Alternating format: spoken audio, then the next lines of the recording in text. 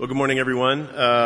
We finished reading the Gospel of Mark together last week, and if you were here, you might remember that we talked a little bit about the openness of the ending of Mark's Gospel.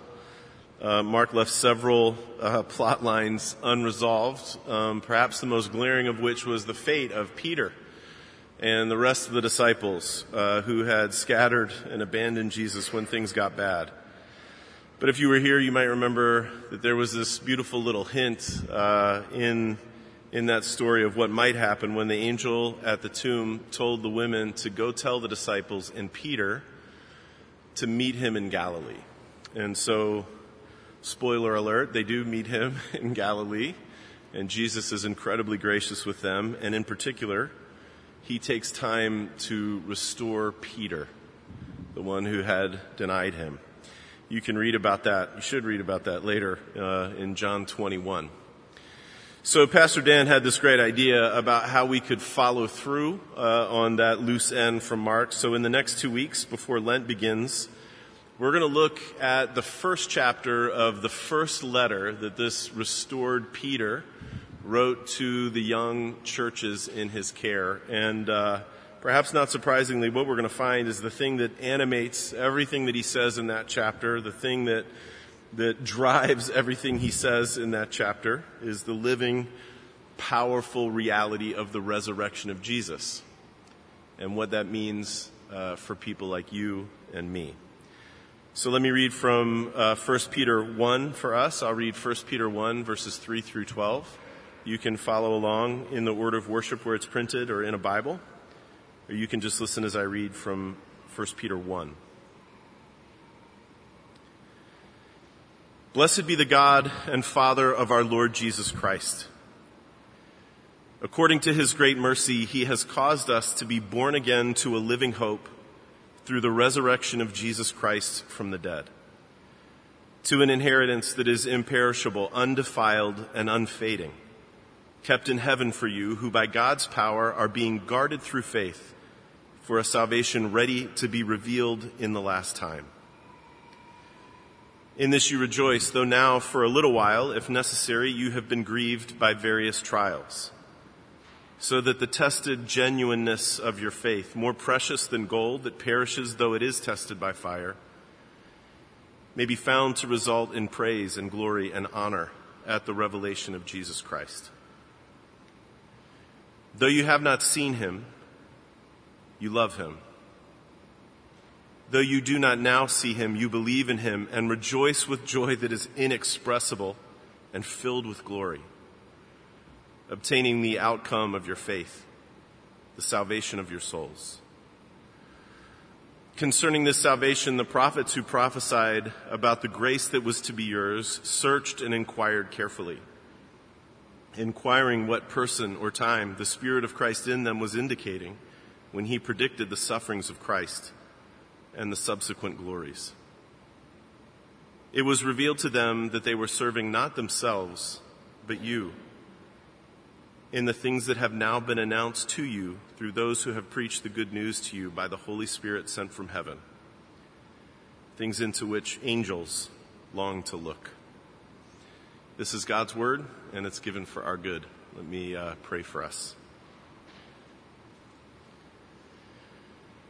Father, we thank you that you restored Peter,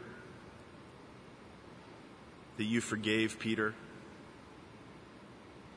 that you came to him in your glory and changed him. And we ask now, Father, that you would use these words that he has written to show us that grace, that mercy, that glory, to show it to us here this morning in this place. Father, break through whatever it is that's going on in our heads, whatever situation we've come from or we're headed to after this. Break through all of those things and be present with us in ways that we can feel and know in this moment. Show us the grace of Jesus again and change us by it. And we ask it in his name. Amen. So this week I got up earlier than usual on Wednesday morning so I could take a look at something that I had never seen before, the super blue blood moon. or the super blue red moon. Maybe some of you saw it in the morning, or maybe you heard about it. For a few minutes on Wednesday morning, there were these 3 lunar-related things that were happening all at once that don't normally happen together. First of all, it was the second full moon of the month, which gets referred to as the blue moon, as in, that only happens once in a blue moon. The second thing that was going on early in the morning was that the moon was as close as it gets to the Earth in its orbit. And when that happens during a full moon, that's called the supermoon. And then the kicker, the third thing that happened early in the morning that morning, was that there was a full lunar eclipse that happened.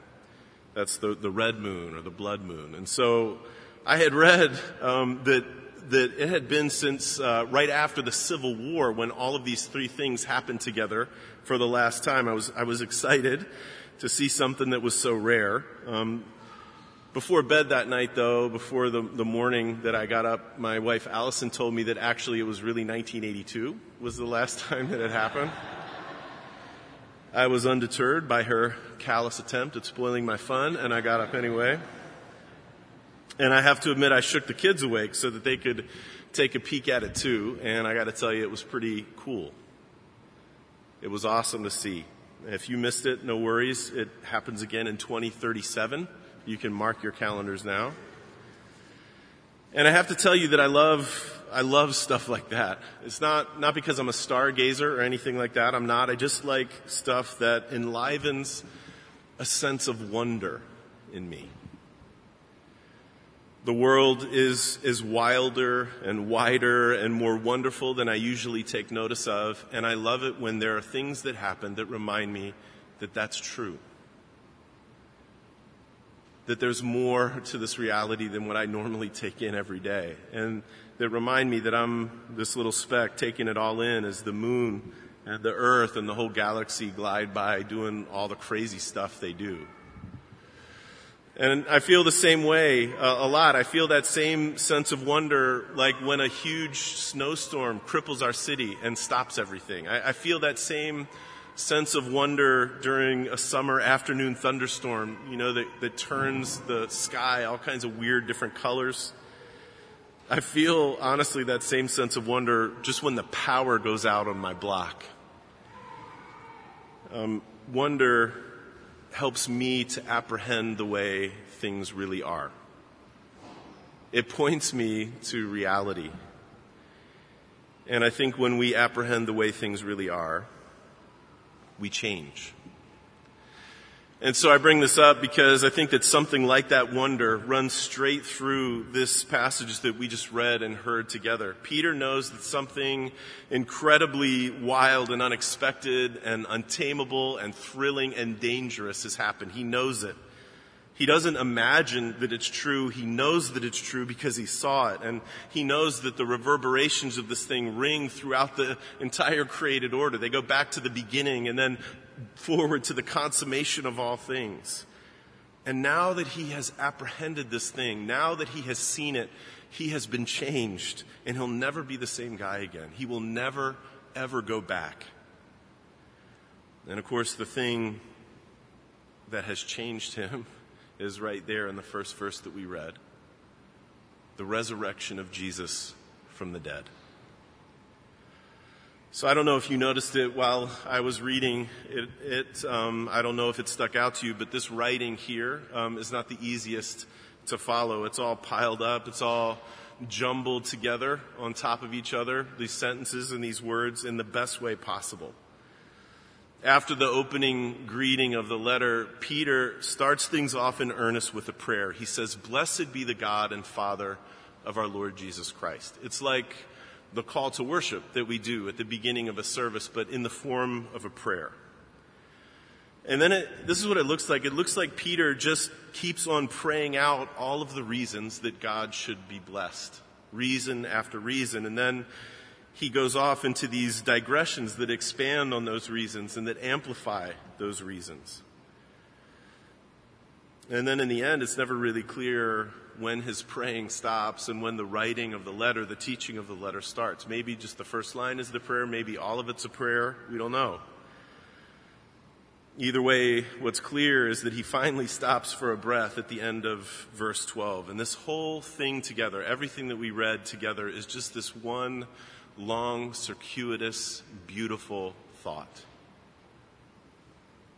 It's incredibly dense, but at the same time, it is incredibly simple. He is saying, on the one hand, that the resurrection of Jesus and the salvation that it brings to people like you and me is so mind-bending, so mysterious, so good, that the angels longed to take a look at it before it went down. They longed to know what was going to happen.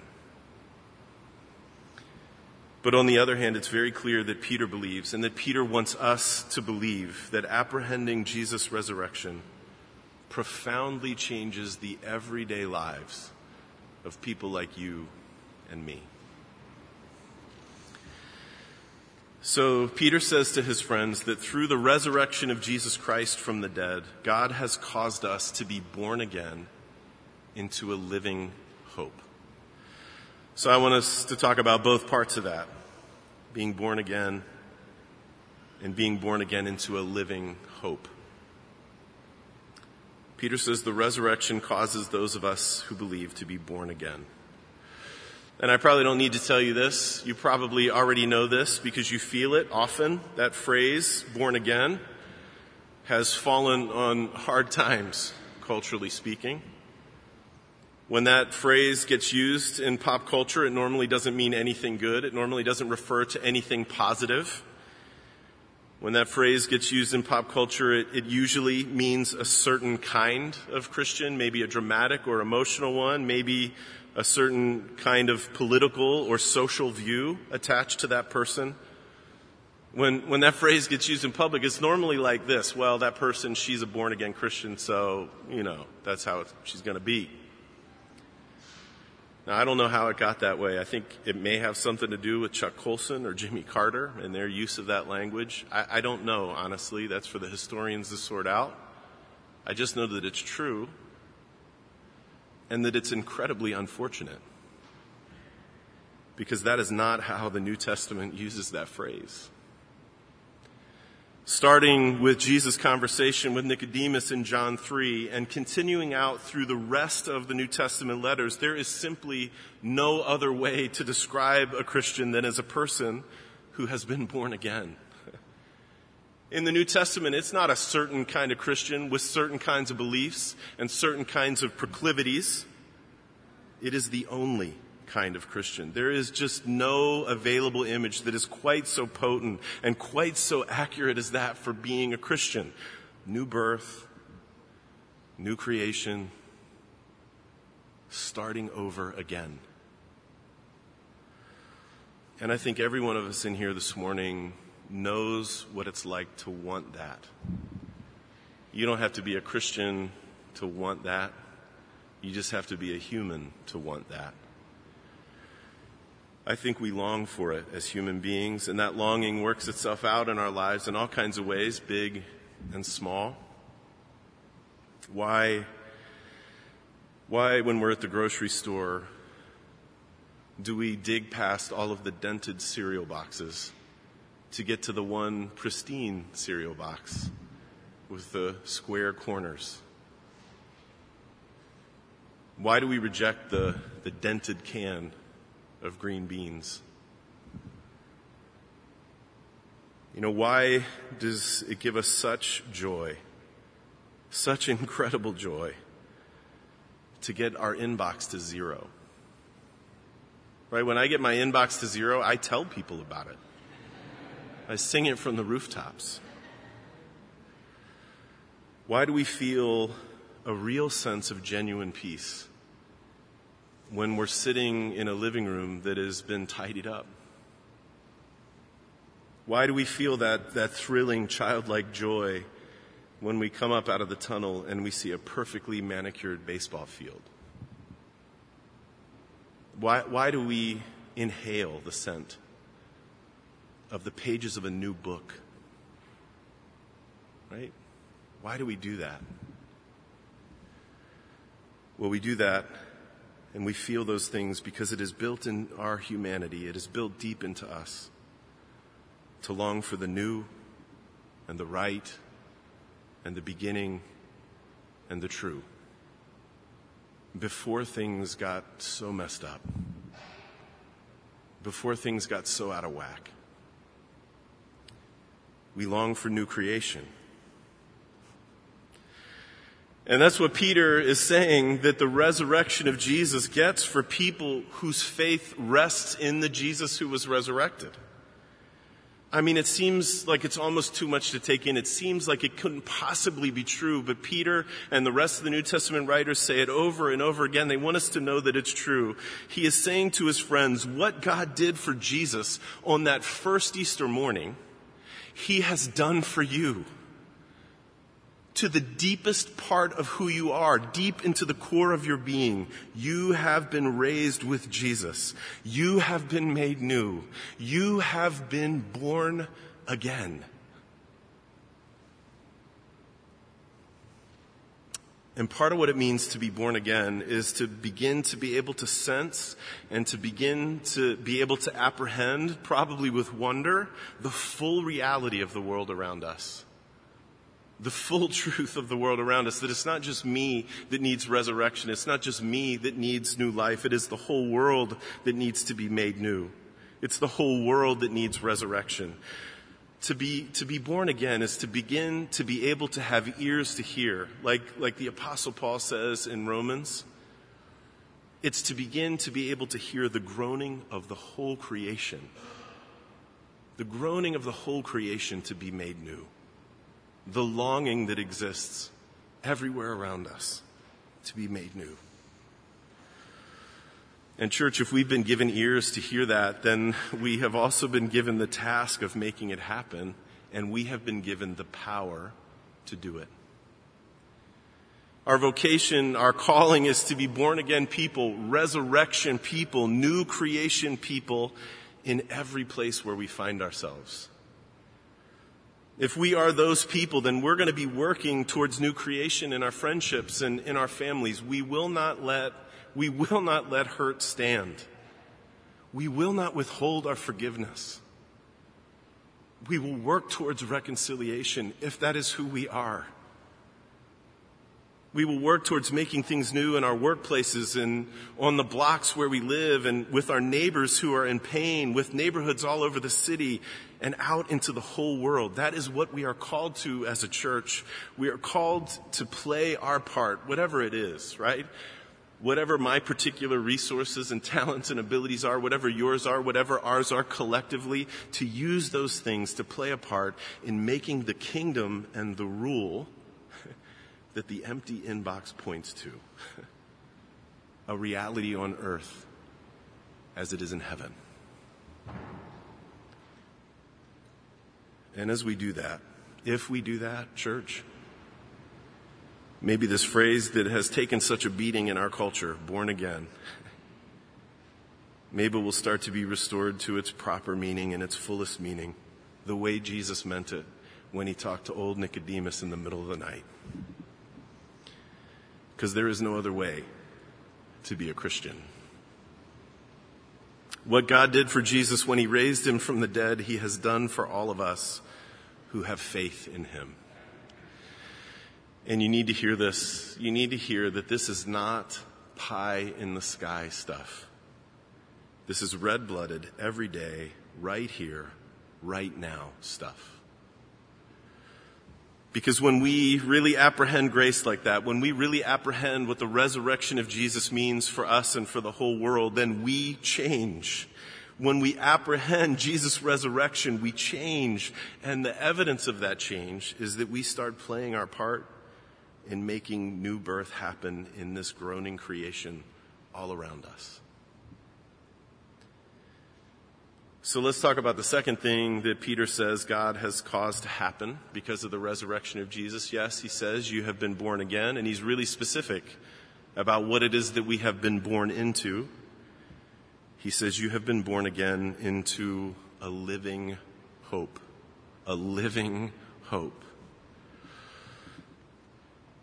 I heard an interview a couple of weeks ago with a minor celebrity who has Chicago roots, who's moved away now, who's in entertainment. And the interviewer asked him what people on the coasts think of Chicago. You can already imagine what this guy said. He said they know that it's someplace to avoid. Now, I don't mention that to you so that you get defensive or so that you roll your eyes, even though I have the urge to do both of those things. I bring it up because as cliched as it is, as hackneyed as it is, it allows us to be honest. We don't need anyone to make diagrams for us about the trouble of Chicago. Right? In the last 2 weeks, it's come to light that lawyers for the city have withheld evidence in 2 cases against the city. That's textbook Chicago corruption. You don't need to dig to find it. It's in black and white in the paper. No one needs to draw maps for us about how our city has been carved up by race. Those maps exist. They're written into the history of our city. 664 homicides last year, 10% of the city's population living at less than half of the federal poverty line. These are not hard facts to get a hold of. You don't have to search. They're there all around us.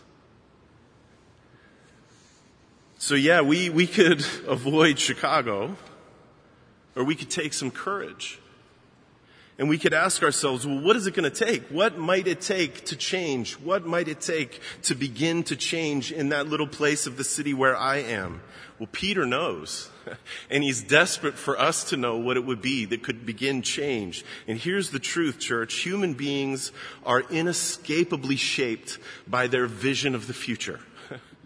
Human beings are inescapably shaped by their vision of the future. If your vision for the future looks exactly like the present, like violence and corruption and danger and fear and poverty and whatever else we're going through as individuals, if that's your vision for the future, then nothing about the present reality will change.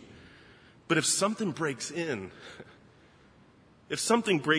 that, and says, no, you don't understand. Things will be different. You don't understand. You have to understand that things will change.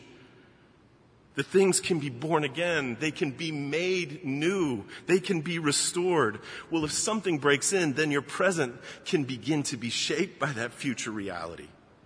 And church, the resurrection of Jesus is the thing that's broken in. And it didn't mumble. It screamed new creation. And so Peter is drinking so deeply from this well of the resurrection of Jesus. He piles up all of this language about this future that's breaking in. He says it's imperishable, it's an inheritance, it's undefiled, it's unfading, it's waiting, it's ready to be revealed to the people who are being guarded by faith. In other words, there is a future that's certain, and if you apprehend it, it will change everything about the present. Because we change. We change when our vision for the future changes. The resurrection of Jesus doesn't just say that there is a new future possible. It says it will happen. Even if, as Peter says, we are grieved by various trials in the present. And that means that you and I, that we together can have a hope that is alive in us. A living hope that is burning and breathing and yelling and working. A living hope that's like Bruce Coburn put it so well, that kicks at the darkness until it bleeds daylight. As Peter says it, even though you haven't seen him, you love him. Even though you do not now see him, you believe in him. And you rejoice with a joy that is inexpressible and filled with glory. And I don't know about you, I need more of that. I need more of inexpressible joy filled with glory. And a lot less of the chronic boredom and disaffection and cynicism and mistrust that our culture is peddling on the cheap. That stuff is dehumanizing. That stuff is paralyzing. And it doesn't have any place in the life of someone who has been born again. And so to us, Peter sings the sweet song of the resurrection of Jesus. You have been born again into a living hope through the resurrection of Jesus Christ from the dead. You are headed towards a future, and a future is headed towards you, where broken things are fixed and bent things are made straight, and violent neighborhoods become places of shalom, and broken hearts get mended, and cynics become open-handed and trusting, and sorrow and tears are wiped away. That future is secure, church, precisely because of the resurrection of Jesus. And at the risk of sounding like a broken record, that is not pie in the sky stuff. The New Testament never talks about it that way. You can read it from beginning to end, and you will never hear the New Testament talk about the future that is being guarded for us, that is breaking into our present. You will never hear them talk about it like, oh, shucks, won't that be nice one day when we fly off into the sky and melt into the sweet by and by. It's not there. You'll never find that. Instead, the writers of the New Testament tell us over and over again that the future that is secured by the resurrection of Jesus is stubborn. It refuses to stay in the future. It marches headlong towards our present, and it changes us, and it strengthens us, and it purifies us, and it gives us living, red-blooded hope. The kind of hope we need to live as we have been called to live right here and right now. This is, as Peter puts it so beautifully, this is what the sufferings of Christ and his subsequent glories have secured for us. These, church, are the things into which angels long to look. And because of what Jesus has done for us, they are ours to hold forever with the hands of repentance and faith. Let me pray for us. Father, we ask that you would help us to see this again and to hear this again and to believe. That we would trade in all of that stuff that paralyzes us and that dehumanizes us, that we would trade in all of that cheap stuff that makes us not believe. The disaffection and the cynicism, the throwing up of our arms in the air, that we would trade all of that stuff in and believe. Believe that there is a future secured for us by the resurrection of Jesus that marches into our present, that can change everything. Father, help us to believe that that's true not just in our heads, but deep down into the core of who we are, that you have raised us with Jesus and given us what we need to live in this world. Father, help us to believe for our own good and for the good of the broken world around us. And we pray it in Christ's name. Amen.